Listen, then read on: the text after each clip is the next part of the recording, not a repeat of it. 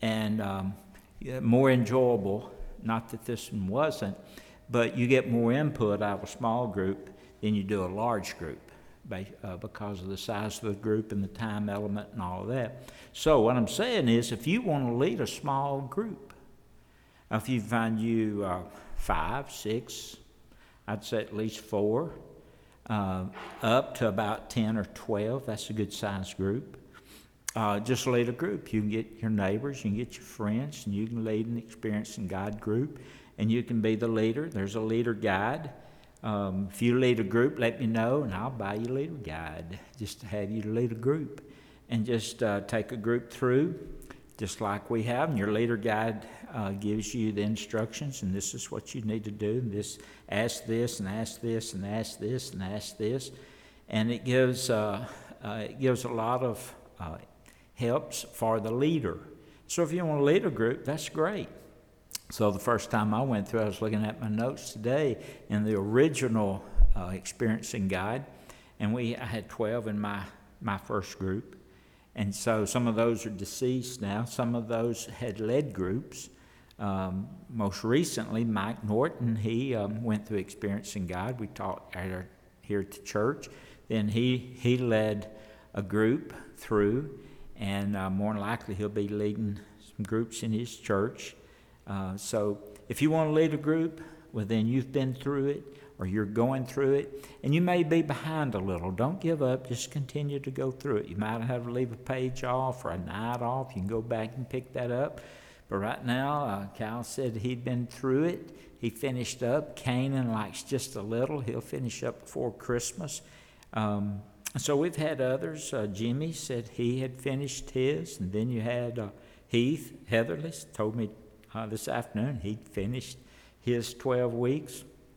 And so just keep going through. And when you do finish it, let me know, because there's some things that I want to do to recognize everybody that's been through it, because I know it's been difficult to adjust time and everything to cover it. But anyway, just I know it's helped you. I'm praying it has, and we're going to talk about that tonight. Let's look to begin with. Kyle's led us in a prayer. Let's look on Unit 12, on day 1. And the scripture verse is, let's consider one another in order to provoke love and good works, not neglecting to gather together as some are in the habit of doing, but encouraging each other, and all the more as you see the day approaching. And so as you look at that verse, and as you think about what you've studied in day 1, you can realize how important attending church is, being a part of the body of Christ. It's very important. And often people who are out of church, not part of the body, they don't understand the importance of church. They don't understand what the church is, the purpose of the church. But we've learned that the purpose of the church is to assist God in winning a lost world to himself. It's not things that we can dream up as a church to do for God and ask God to bless it, in so much as it is to join God in what he's already doing. And so that's what we need to keep in mind. Looking around, see where God's working. That's his invitation for us to join him in his work. But returning to God on day 1, this is really good. It's important because so many people have walked away from God, and they really don't know how to get back. I'm working on a sermon about coming back to God. And so they've walked away from God. Some think, well, they may have lost their salvation. They don't know how to come back to God. And so we have to be careful, or we'll find ourselves in that position of walking away from God. And then after we're out of church for a while, not being discipled, then we begin to question our salvation. We'll begin to say, hey, I must not be saved. When really the problem is they've just walked away from God and they need to come back from God. Look, if you will, on page 250, top of the page. I want to include this tonight. Christians can experience times when they lose their intimacy with God. Even the most zealous Christians can find that their love for God has cooled if they're not careful. The drift away from the Lord can be subtle, that you fail to recognize the loss until it becomes severe. Now, when does it usually become severe? When what? Something happens in your life. It becomes real severe. Then it dawns on you, hey, I'm not close to God. I don't know how to pray. Don't feel like God's answering my prayer. What do? I must be lost. Well, so those are serious times in our lives. Before that, we're just out in the world, running with the world, and all of a sudden we're just hit. Satan just really hits us. And we didn't start out to do that. We ended up doing that. It's in a subtle way, he says. The scriptures describe some ways you can know whether you're in the right relationship with the Lord or if you have departed. And he's listed some examples of ways that we've departed. And number one there, you no longer hear from God. That's a sign that you've departed. He's always at work. He speaks to those that will listen to him, so he's speaking, but after a while we no longer hear from God. We have ignored God so long, and our heart becomes hardened. Our heart becomes hardened and hardened and hardened and hardened and hardened until we don't hear from God anymore. You lose your joy of your salvation. You remember when you were saved, how happy you were when you were saved, and you went and you told everybody and invited people to your baptism and all of that. You were so excited. That was the joy of salvation. That's what David prayed. David prayed that the Lord would restore his joy of salvation. So a lot of people today, believers, do not have joy of their salvation. They're so far from God, they cannot rejoice in their salvation. And then you do not produce spiritual fruit. In other words, the Holy Spirit cannot produce spiritual fruit in your life because you're so far away from the Lord. You no longer, well, what was that? John 15:10. I'm the vine, you're the branches. He that abideth in me and I in him, the same bringeth forth much fruit, for without me you can do nothing. So what happens is we pull away from the vine, and the Lord cannot produce spiritual fruit in our life. Love and joy and peace and long-suffering and gentleness and goodness and tenderness. That's not being produced in our life. We've pulled apart from the vine, pulled away from the vine. You and I cannot produce spiritual fruit. The Holy Spirit does that, as long as we're connected with the vine. You know, if you pull away from the vine and you wander away and you go, like we talked about this morning, you wander off over here and I can find happiness here, or I can find more happiness here, or more happiness, and all of a sudden you've pulled a great distance away from the vine and you have no happiness, joy. The fruit of the Spirit is love, joy, and you try to produce that joy. And no joy comes. You can't produce joy. That's a fruit of the Holy Spirit. And when you pull away from the vine, you have no joy. Okay? And the only way you can have that joy of your salvation, the peace, the happiness, the gentleness, the goodness, the temperance, is stay connected to the vine. That makes sense. So be careful. Don't pull away because you lose your joy and all the fruit of the Spirit. Love and joy and peace and long-suffering and gentleness and goodness and temperance and meekness and mercy. Now, what do you replace that with? Not the fruit of the Spirit, it's gone. But what's evident in your life then? The works of the flesh, envy and hatred and resentment, bitterness. And so when you're talking with a Christian and they're so mad and they're so fed up and they're bitter and bitter and bitter, what's happened? They pulled away from the vine. You're talking to someone that's pulled away from the vine as a believer, no fruits manifested in their life. It's all flesh, the works of the flesh. And so you can't operate, remember, in the Spirit and in the flesh at the same time. It's like mixing oil with gas, water with oil. I mean, it don't mix. So you're either tonight operating in the works of in the fruit of the Spirit or the works of the flesh. Okay? And so that's something good to remember. Return to God, and He will restore your joy. Okay? Let me see. What's some evidence you've departed? That's on page 250 there on number 1. What can you conclude about your closeness to the Lord? Look at 250 there. Using these evidence, number 2, using these evidence of intimacy with the Lord. What can you conclude about your closeness to the Lord today? A little self-examination.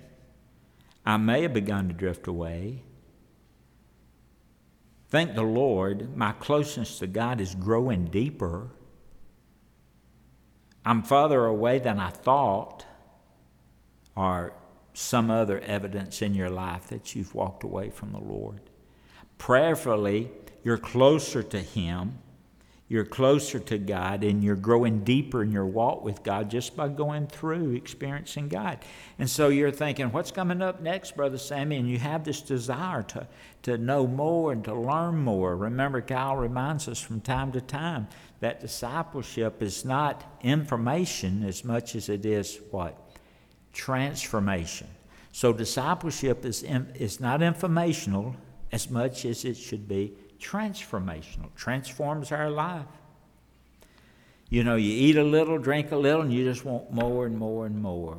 And so as you're fed, experiencing God, you're wondering, well, what's going to be next? What can we do next, Brother Sammy?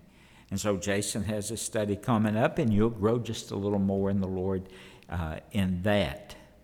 Okay? Now, look at number 4 on page 251. 2 Chronicles 7, 13 through 14. It's on the right column of your page there. If I shut up the sky so there's no rain, or if I command the grasshoppers to consume the land, or if I send pestilence on my people, and my people who hear my name humble themselves, pray, seek my face, turn from their evil ways, then I'll hear from heaven, forgive their sins, and heal their land. So you recognize verse 14, but verse 13 tells what God can do or will do to bring us back to Him. So when God brings judgment on His people, what 4 things should they do? Well, humble ourselves, pray, seek His presence, and repent. That's what we should be doing when we sense God's judgment coming upon His people. Okay? Now look down at number 5 on page 251.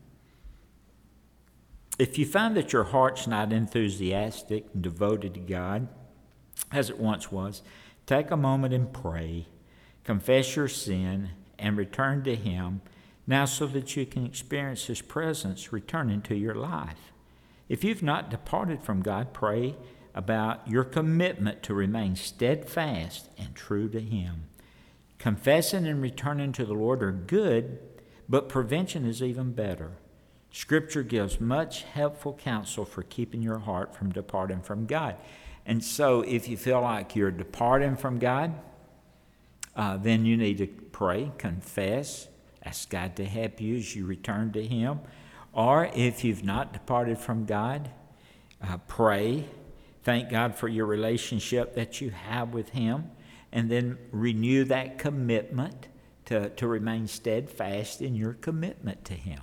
Because everything in the world is fighting for our time, fighting for to be number one priority in our life. So we have to be very careful to keep our priority with God first. And so we need to do that. Brother Philip. Well, I personally realized when I went through deep roots, I was really encouraged and raised. But as soon as it finished, I quit. Mm-hmm. Yeah. Well, as I've gone through this so far, and this is the last one, I've already concluded with myself that I went through it faster than I wanted to. Yeah. And I'm going to go back and take more time because I felt the pressure of having it filled out before we get out here on the night before. So I'm going back, take my time, and I'm going back to the whole book. Amen. Good. Now, that's good to do. That's good That's good counsel. I was talking to Canaan a few minutes ago, and I said, what's one thing you learned from this? And he said, well, it makes you think. Makes you think. So it makes you think. And you want to take time to think. You don't want to just rush through it. And that happens, and it happens with me, Lord, I've got to be ready with the sermon and Wednesday night and have that finished by Sunday to give a review. And I'm rushing through, go back through and just sit down. I took my old Experiencing God material and just sat down and compared it with this. And basically it's the same, it's worded a little different in places, but basically what what Richard Blackerby did is just took his dad's material and just rewrote it, basically the same, but in Unit 11 and 12, especially 12, where it deals with couples. I was talking with Corey about this tonight, and we have singles, we have youth. Cannon said, well, I really didn't need that chapter to about 4 or 5 years from now, perhaps, And Corey brought up a good point, and she said, well, the family has virtually been destroyed, and we need information on how we can save the family with spouses, and so that's good. And it caused me to think how much closer that I need to be with Judy in regards to spiritual things, and in the same way with her with me. But so the book changed in Unit 11 and 12 from the original, and so but basically that was it, and so but I think it was a needed change based on our society today. So anyway, main thing, if you've drifted from God, come back to God, begin to return to God, and realize, John 10, verse 10, the thief comes to steal, to kill, and to destroy. That's the devil's, he's got his sights on you and on me. He seeks to kill, steal, and destroy, but Jesus said that I've come that you might have life and have it more abundantly. So he wants us to have an abundant life right now. He wants to help us with our issues, our problems with our family, problems with our spouse, problems with economics, whatever. He wants us to have an abundant life here on earth. Then when we die, have an eternal life with him in heaven. But in order to have that abundant life, we have to stay connected to the vine. And so just remember, like Philip, go back through it. Take your time and go back through it. You probably write longer answers. I know when I go back and go through something, I change things around. And but anyway, now with all that said, Cal, do we have video tonight? Let's look at this video just for a moment, and I'm going to end with a couple of more things that we want to try to get in before our time's up.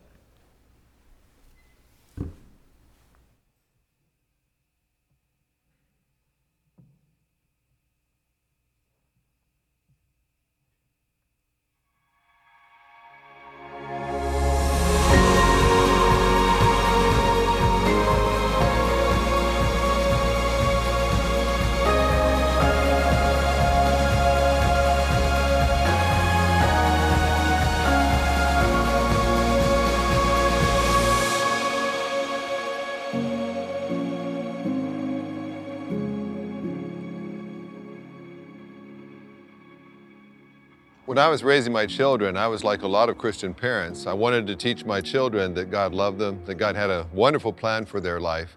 And things were going well as they were preschoolers and growing up. But at one point, I had 3 teenage children.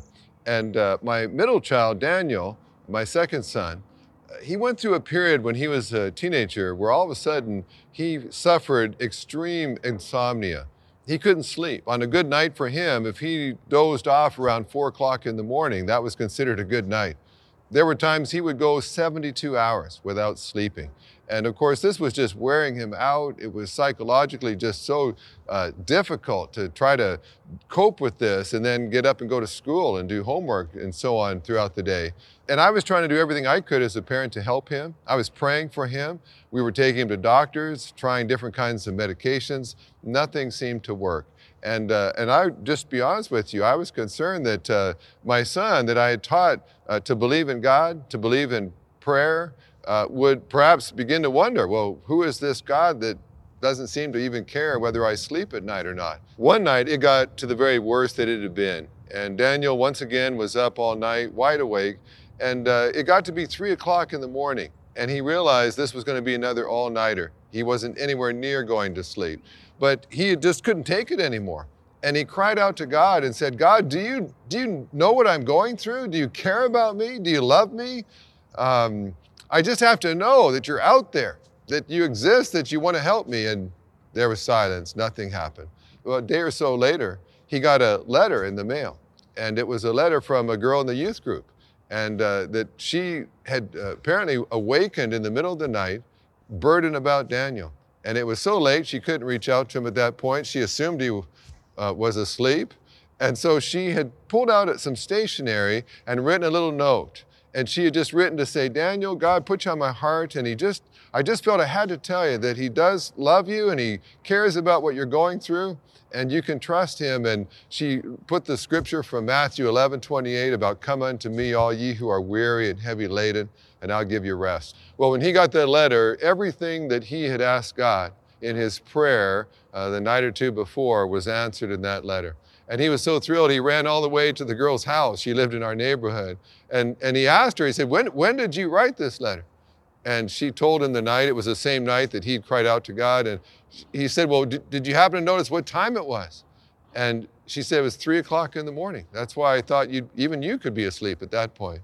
And so in that moment, my son realized that even as he was crying out to God in the middle of the night, saying, God, do you care? God was waking up a teenager in his youth group just around the block and saying, take this down. You need to write this note and send it to Daniel. Well, that was wonderful, except Daniel's sleep didn't get any better. And he continued to struggle day after day, night after night. And then a couple of months later, it was the summer. And our church youth group would always go to a youth encampment every year, along with other church groups. And we sent a large contingent that year. And on about the Tuesday evening of that week, our youth pastor gathered all the youth together.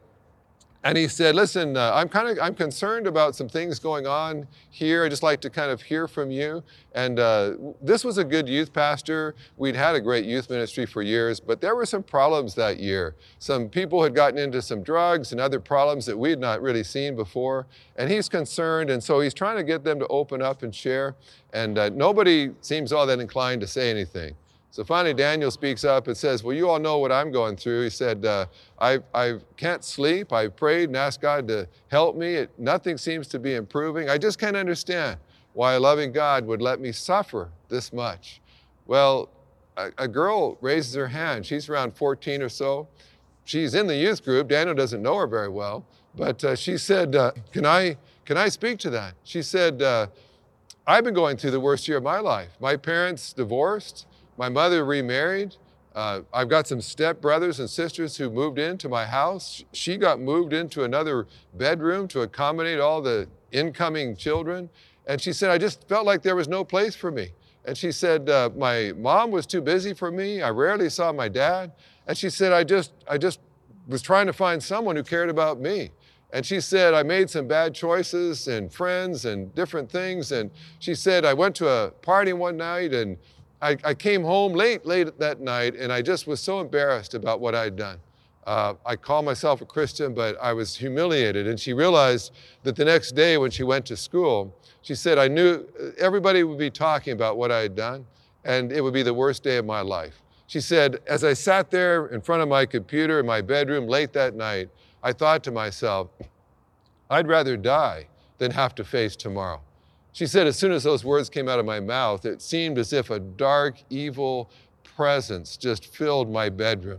And she said, I began to get graphic images invading my mind of exactly how I could take my life. I knew exactly what to do, and I felt almost as if something was overpowering my will to force me, to move me toward taking my life. And she said, I was so scared, I tried to cry out to my mother just to try to get someone to help me.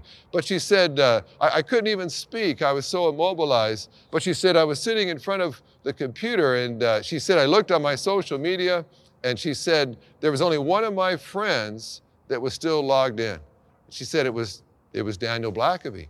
And she said, I didn't know Daniel that well, but I reached out to him and said, Daniel, are you awake? And almost right away, an answer came back saying, yes, I'm awake. I'm always awake. What's going on with you? And she began to share her terrifying journey that she was on that night and how desperate she was for someone to help her. Well, she lived not far from where we live, and they agreed to meet under a lamppost and just to talk and to walk around the block together.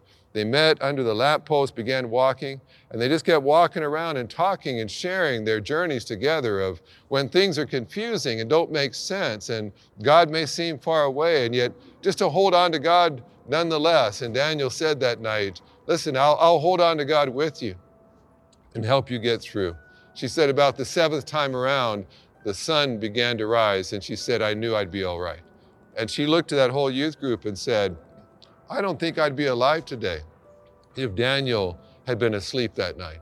Another boy began to share a similar story where he also was literally planning to take his life that very night. But at the last moment, he thought he would just like to talk to one other human being before he did. And the only human being he thought that would be awake that night, late that night, would be Daniel. He called him. Sure enough, Daniel was awake. And Daniel began to suspect something was up, said, listen, meet me for breakfast. We need to talk about this. And that boy decided not to take his life as well. I'll never forget going to church and picking my kids up from youth camp that summer. And when I saw Daniel had this look on his face, and he just said, Dad, all this time I thought God just didn't love me, that he somehow was punishing me, that he didn't care about me. But he said, this week I realized that God was actually using my life. He said, Dad, there's people alive today because of what I went through. God did some of the greatest work he'd ever done in my son's life. While I'm praying, God, just give my son a night's sleep, God was saying, I'm trying to save lives with your son right now. And I'll tell you what, it blew me away when I realized that God was at work through my family, through my kids. There's a wonderful story in Luke chapter 1 where an angel comes to Zechariah. It says, I'm going to do a fantastic work through your wife, Elizabeth. I'm going to give her a child in her old age. And he's going to be a great forerunner, ultimately, as we know, to the Messiah. Zechariah can't believe it. It's like, do you know my wife? Do you know how old she is?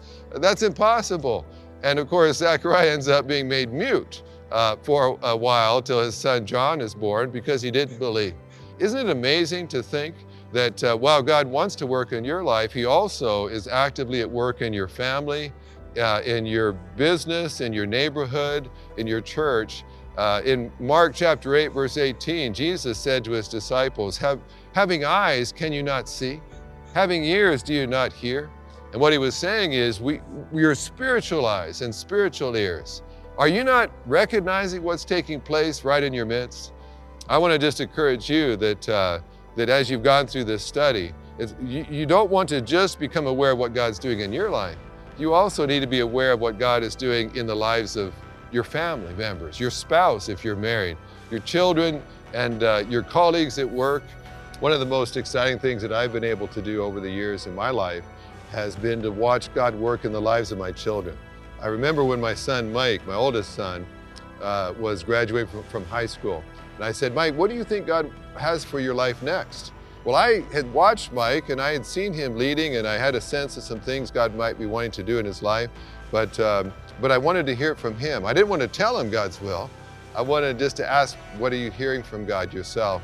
And I'll never forget Mike's response was, well, I feel like God might want me to go to college, but I don't think I'm smart enough to go to college. I would say, Mike, you are. And we worked that through, and eventually he made it through university. as he's about to graduate. I said, well, Mike, what do you think God's doing now in your life? And well, I feel like maybe God wants me to go to seminary, but I don't know if I'm smart enough to do master's work. And I, again, as his father, I'm saying, well, I know that you are, but, and I began to encourage him. Well, ultimately, he got his master's degree at seminary. And then I said, well, Mike, now what do you think God wants you to do? And at a certain point after he entered into some ministry, he said, well, this is crazy, but I feel like God might want me to get a PhD, but I'd never be smart enough to get a PhD. And again, we had that little discussion. And ultimately, he earned a PhD in apologetics, became a pastor. And what a joy to be able to be doing this video with him today and through this whole series. And you've been blessed by him. Aren't you glad that God was at work in his life? And I watched him progress.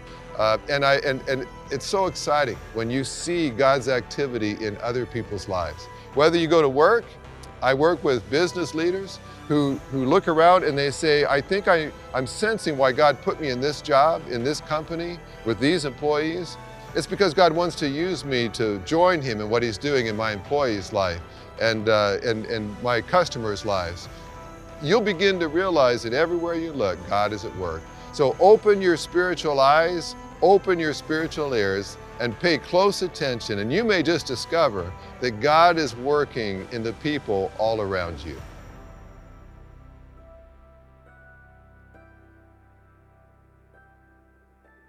Well, Mike, we finished a journey here of 12 sessions looking at how to experience God. And of course, when you experience God, it's always for a purpose. God comes and invites you to join him in his work, his eternal purposes.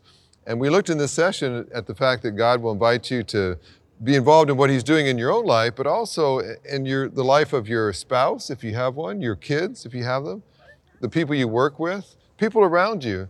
And if you're going to be aware of God's activity, you've got to also have your spiritual eyes and ears open to what he's doing in the lives of people around you. And I know both of us as people who are married with wives, we've also have the obligation, I think, and the privilege of watching to see how God's at work in our wives' life. Yeah, I remember right near the beginning of the COVID-19 pandemic, everything got shut down for us as a church.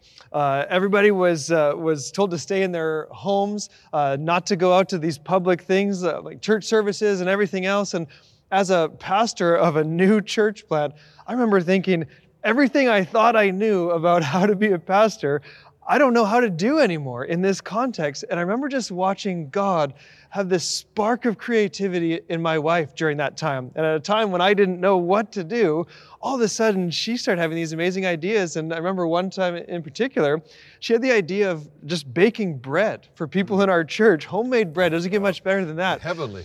And she was going to just bake some bread and drop it off on people's doorsteps just as a way to encourage them. The problem was that all of the stores were out of flour.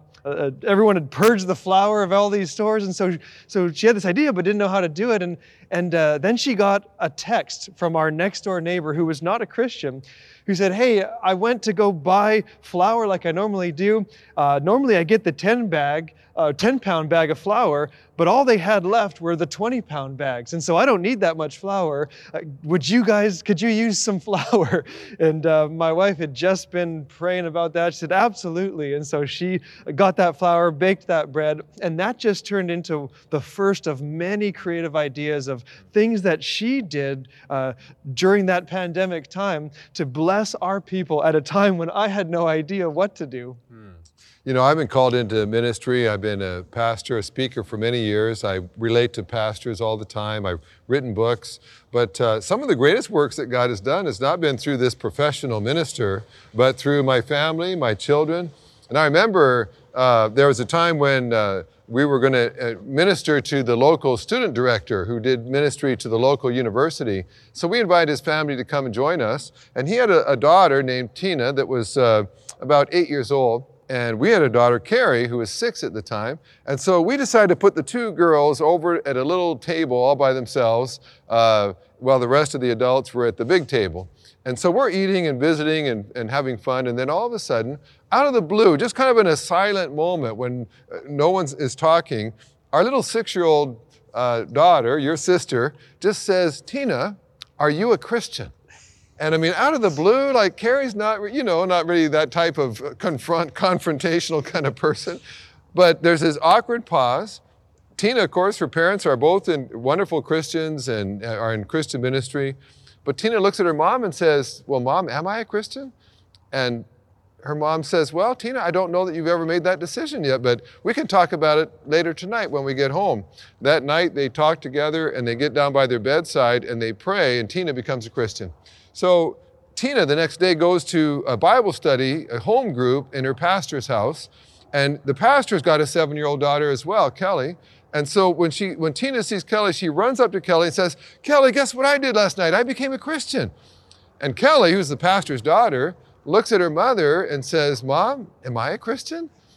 And her mom says, well, you've grown up in the church and the faith, but I don't know that you've ever actually made that public decision and that specific decision. But we can talk about it when everything's done tonight.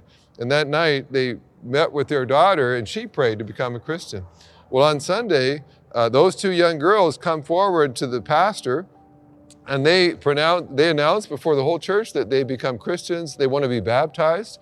Well, there's a little girl named Amy, who's about a year older than them, sitting in the congregation, and she's smitten by this because she's a Christian, but she's never been baptized. And she's been too afraid to do that. But now these two friends of hers, a year younger than her, are both standing boldly for Christ, and she realizes she needs to do the same thing. So she comes forward and responds and says, well, I want to do that as well. Well, then some adults who are hearing these kids getting right with God, they start to say, well, but we've got decisions we need to make. Some are saying, I've not been baptized. And a revival breaks out in that church. The next week, I was meeting with Tina and Kelly's dad for breakfast. And as soon as I got to the restaurant, sat down in the booth with them, both of them together said, your 6-year-old daughter, Carrie, God has used her to bring revival to our church. Now, I had preached in that church before. Revival didn't happen then. No, God couldn't use my sermon to bring revival. He didn't do that, but then he turned around and used a simple question over a dinner with a 6-year-old girl to bring revival to a church. And so I've just learned that with God, all things are possible. And if I really want to be involved in God's activity, and if I want to raise my kids to grow up, to recognize God's activity as well, then I've got to teach them and I've got to respond myself to what God's doing in their life. Yeah, it's amazing to see God working in and through our families and our relatives. But some of you guys might not have a husband or a wife or kids or family around you, but that doesn't mean that God's not at work in the lives of the people that are around your life. And sometimes that means the workplace. Mike, I've had the privilege of working with a lot of business leaders over the years. I do discipleship with executives who are Christians, and it's just amazing the way God is using them. They'll say, well, I thought that God did his work in the church and with the pastor and the paid staff, maybe on the weekends and the worship services. But what I'm seeing is most of the action I'm seeing in the kingdom of God is not happening in the church on the weekends. It's happening in the workplace during the week. And God's people are going out to their workplace, to wherever they are at school or wherever else they do life. And that's where the action is. And they're realizing, well, maybe this is why God gave me these employees to work with, or this colleague in the cubicle next to me. And all kinds of amazing stories are happening where we're seeing God use his believers in the workplace to be salt and light and to help people know how they can experience God as well. But we're glad that you've joined us in this journey. And it's not just about so that you can experience God alone in private. Experiencing God is about reorienting your life to the activity of God all around you. And as you begin to see where God's at work, you'll be swept up as well into God's eternal purposes for people all around you. And you'll have the most amazing life that you could imagine. And so open your spiritual eyes, open your spiritual ears, and pay particular attention to what God is doing in the lives of people right around you.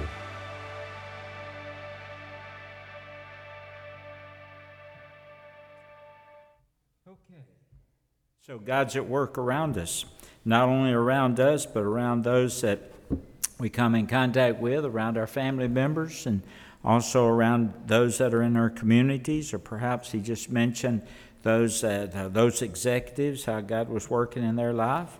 And so He's at work. We just have to slow down and look around and see what God's doing in and around our lives. I have some questions I want to ask you. Let's volunteer, and nobody's in here but us. So let me ask you, what do you feel like your greatest spiritual challenge is right now? What's a challenge for you spiritually right now? Anybody? We all have them. You mind sharing one? Okay. Brenda? I'm sorry, Brenda? Witnessing. Okay. I understand that. That's a challenge to a lot of people. Witnessing. Making sure that I watch where God is working around us. Okay. Challenge to make sure you're watching, being observant. Okay. Anybody else? What's the challenge? Mine's time. I'm working on a sermon on time right now. But trying to find time to spend quality time in my prayer time. Not just sermon preparation, but devotional time, prayer time. Okay? Anybody else? A challenge. Consistency. That's good. Challenge to be consistent. Brother Philip? That's what I was thinking to say. It was being consistent and not get drawn aside by Yeah. something Yeah. and not have that time that I need. That's good. Okay? Anybody else? A challenge. Brother Terry?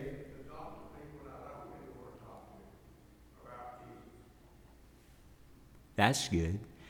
A challenge to talk to people that he really doesn't want to talk to about Jesus.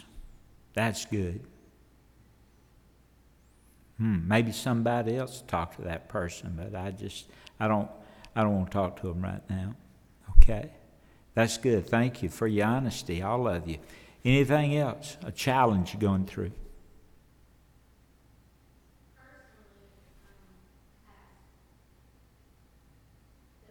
The past. Trying to deal with the past.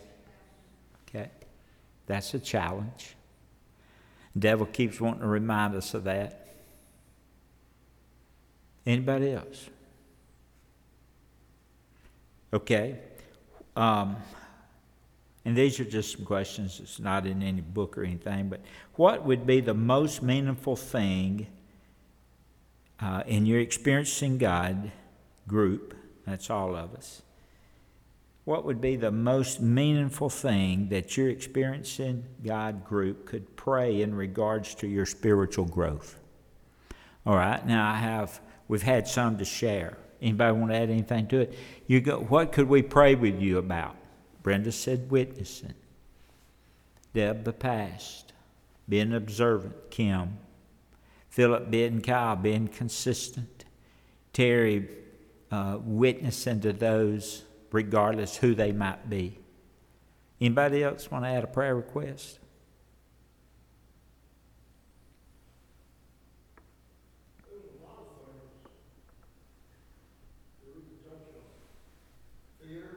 Fear? Yeah. Anger, resentment, all these things come to us at a certain point where we're fearful of doing something for God. We're fearful of talking to somebody. Yeah. Like you said.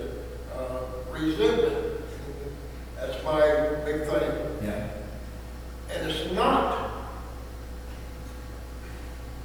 through my testimony. Yeah. I'm not going to get into it, but my biggest resentment before I got here was other Christians at the church. Mm-hmm. Not because I thought they were better than me,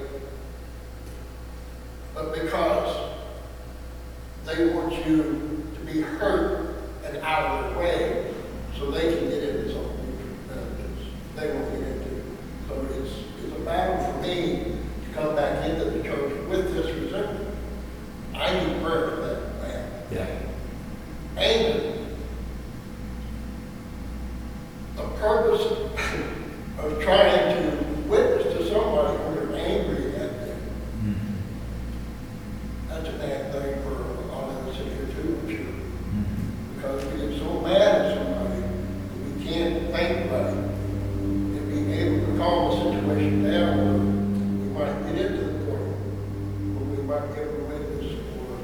further toward Christ instead of away. That's good. There were three things that kept on every day that the Lord was telling me is to be obedient, to rely on Him, and to pursue Him. So that's the three things about every time it asks you at the end, you know, what does God want you to do in response to today's study? And it seems like those three things were the number one that He wanted me to do. Okay. Brother Philip? Well, God laid this on my heart some time ago. And I'm praying that He will give me the right words when our family meets this year for Christmas.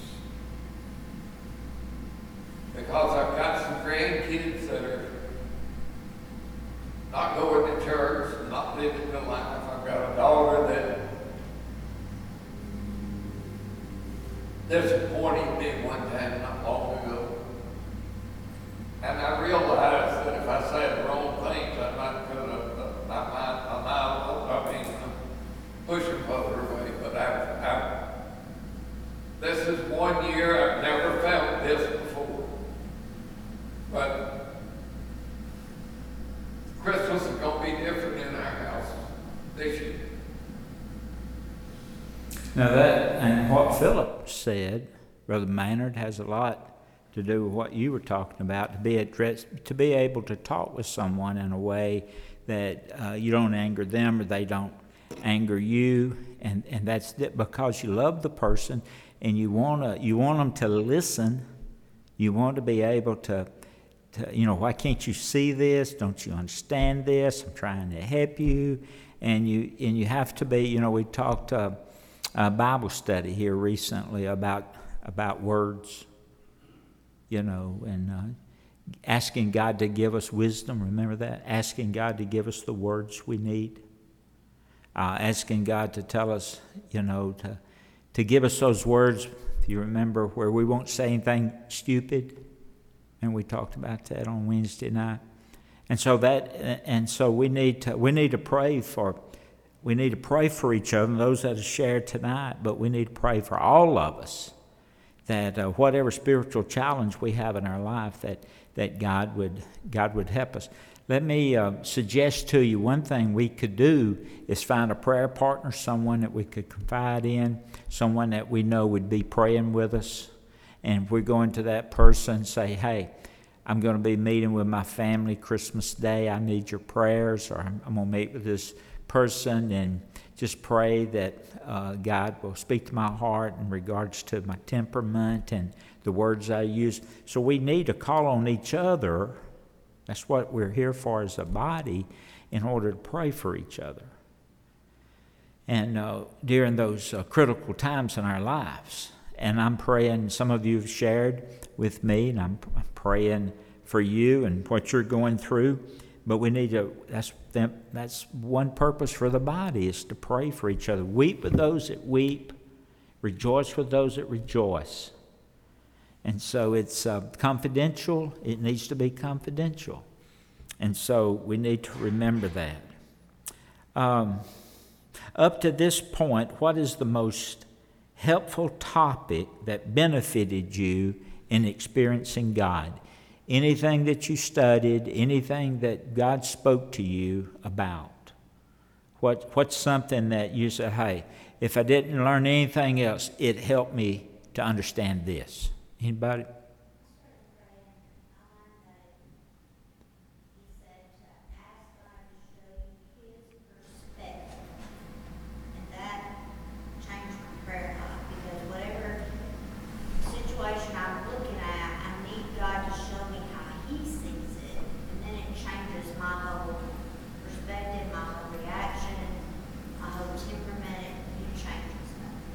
Okay. So perspective. Who else? Brother Jimmy? I think Scripture says you don't love the Lord thy God with all your heart, soul, and your neighbor as yourself. Somewhere else it says something, especially the household of faith. So really loving people within the church church, regardless, whether you agree with them or not. And I guess that would be a challenge sometimes to us. But really love making sure we speak to people, love people where they're at in their spiritual walk. Everybody's not on the same page. Right. Okay. Anybody else? Brother Phil? Well, one thing this study has definitely done to me is to listen more. I've always believed God was involved in my life, but to listen more and look for Him to speak it just to me. Yeah. Speaking to me personally. Okay. But let me ask you this. What about, one of my favorite things in experiencing God's helped me, really helped me in my own personal life and in pastoring the church, is the spiritual markers. Did y'all get anything out of the spiritual markers? Did you write your spiritual markers down? Could you see how God was leading you, and all of a sudden maybe you veered from the way He was leading you and you came back? Anybody testimony on spiritual markers? Yeah, go ahead, son. About this, I mentioned a while ago, these 12 weeks really came at a good time for me in my career. Those of you know, I'm a school teacher. I've taught for 18 years, and so I guess probably the past 3 or 4 years, God's been leading me to make a decision, maybe changing as far as not just teaching, but maybe more of an administrative role in the school. So it's been about 5 years. And so I prayed and talked, Katie and I talked back and forth. And so before we started, a week before, I felt God pressing on me to go back to school. I've been going back since August to get my certification in school administration at Princeton. And I don't know where God's going to lead in that. I don't. Right now, I love teaching. It's where my heart is. But I started that journey, and this came at a really good time, because as I've been praying and I've been seeking God's leading, I don't know what it's going to turn into. I'll be finished in July with the certification, and I don't know where God's going to lead, but this has really helped me to know Him, to experience Him, to listen. And that's the thing, I think the biggest part in my own personal life is I've kind of slowed down and learned to listen to people, to other people, look at what God's doing around me. And a lot of times I get caught up in things and busy, we all do. But I think the biggest part is just to listen and see where God's leading. It's really helped me in that way. It's been really, really good. So, just remain consistent. When it's not over, we're not in it, I just know what there is to start. So that's one of the biggest takeaways for me over the last 12 weeks. God's really All right. Thank you, Kyle. Anybody else? Let me ask you, where do you think Kyle mentioned in his own personal life now what God is doing? What's God doing in your life? Have you picked up anything? Kyle was sensing God leading him to go back to school. What about you? What do you sense God leading you perhaps to do? Or what's He saying to you? Anybody? I think someone mentioned that God felt like Kim. I think God was speaking to you about being obedient and relying on Him. And so what's God leading you? How's He speaking to you? Well, for some time now, I've made the comment that I believe God still has something for me to do, and I'm looking for it, and I'm praying for it. Amen. Thank you, Philip. And that's what I was reading with Henry Blackerby. He was praying about retiring, and he didn't know what he and his wife would do, what he would do, what she was praying about, what he was praying about. But yet they've been in ministry all their life, and I mean, was he going to go join a country club? Remember reading that? Going to go join a country club?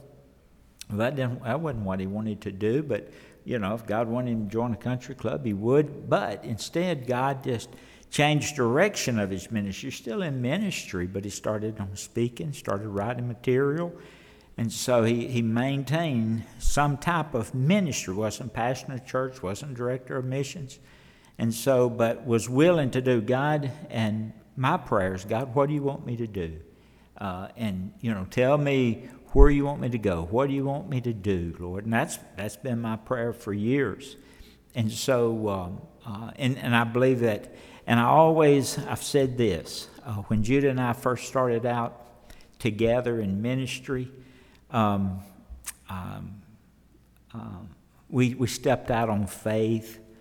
I mean, I look back at that, and I've always said, looking back and starting out the way we did, leaving a job, leaving security, stepping out on faith, doing what I felt like God was leading us to do, and then God began to lead and guide and direct, and see Him work in so many ways. It was all about faith, stepping out in faith. And so I've always said, regardless how your age, you can't really look at your age, because Abraham was 100 years old when he really started his ministry. And so the way I look at it, I've got about 29 more years to go before I even start my ministry. But seriously, I've always prayed that I'd have enough faith, I'd have as much faith at the end, toward the end. I want to finish well. You want to finish well? Man, maybe we started wrong, but we don't have to end wrong. We can finish well.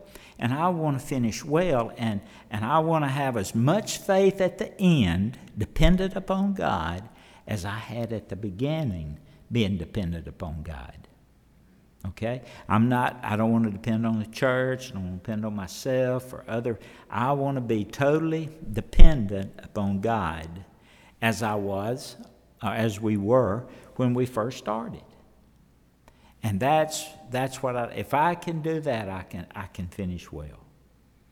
So that's what I'm praying about, and pray with me about that.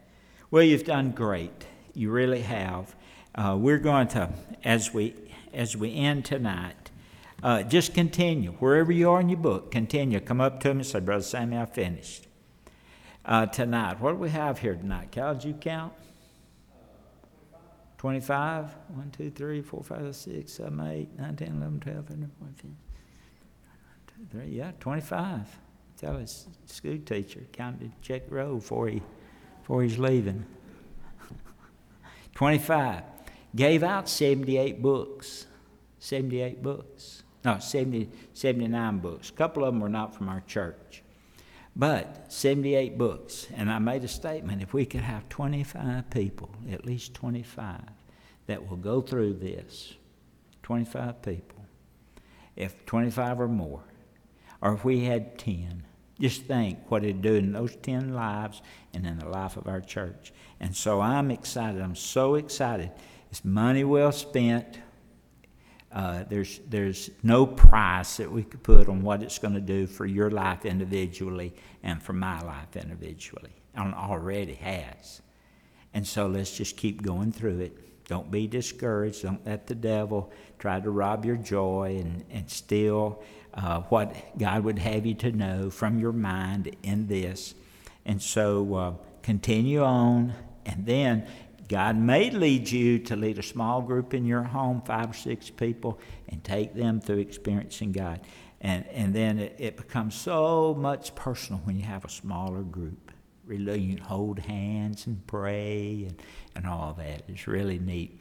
But I thank God for this, for these 12 weeks. Okay, I'm going to pray for you, and then we're dismissed. Thank you for hanging around. Well, Father, I come to you, and I thank you for this night. I pray for each person here. And Lord, they didn't have to be here tonight, but they came. They made a commitment to you. And Lord, they're on their way. They may have not finished right now, but they're going to. And Lord, you're going to bless them for it. You're speaking to them. You're showing where you're working in and around them. You're inviting them. And they're going to have to make some adjustments, Lord. You've spoken to them, to us through your Holy Spirit, through your word, through prayer, through circumstances.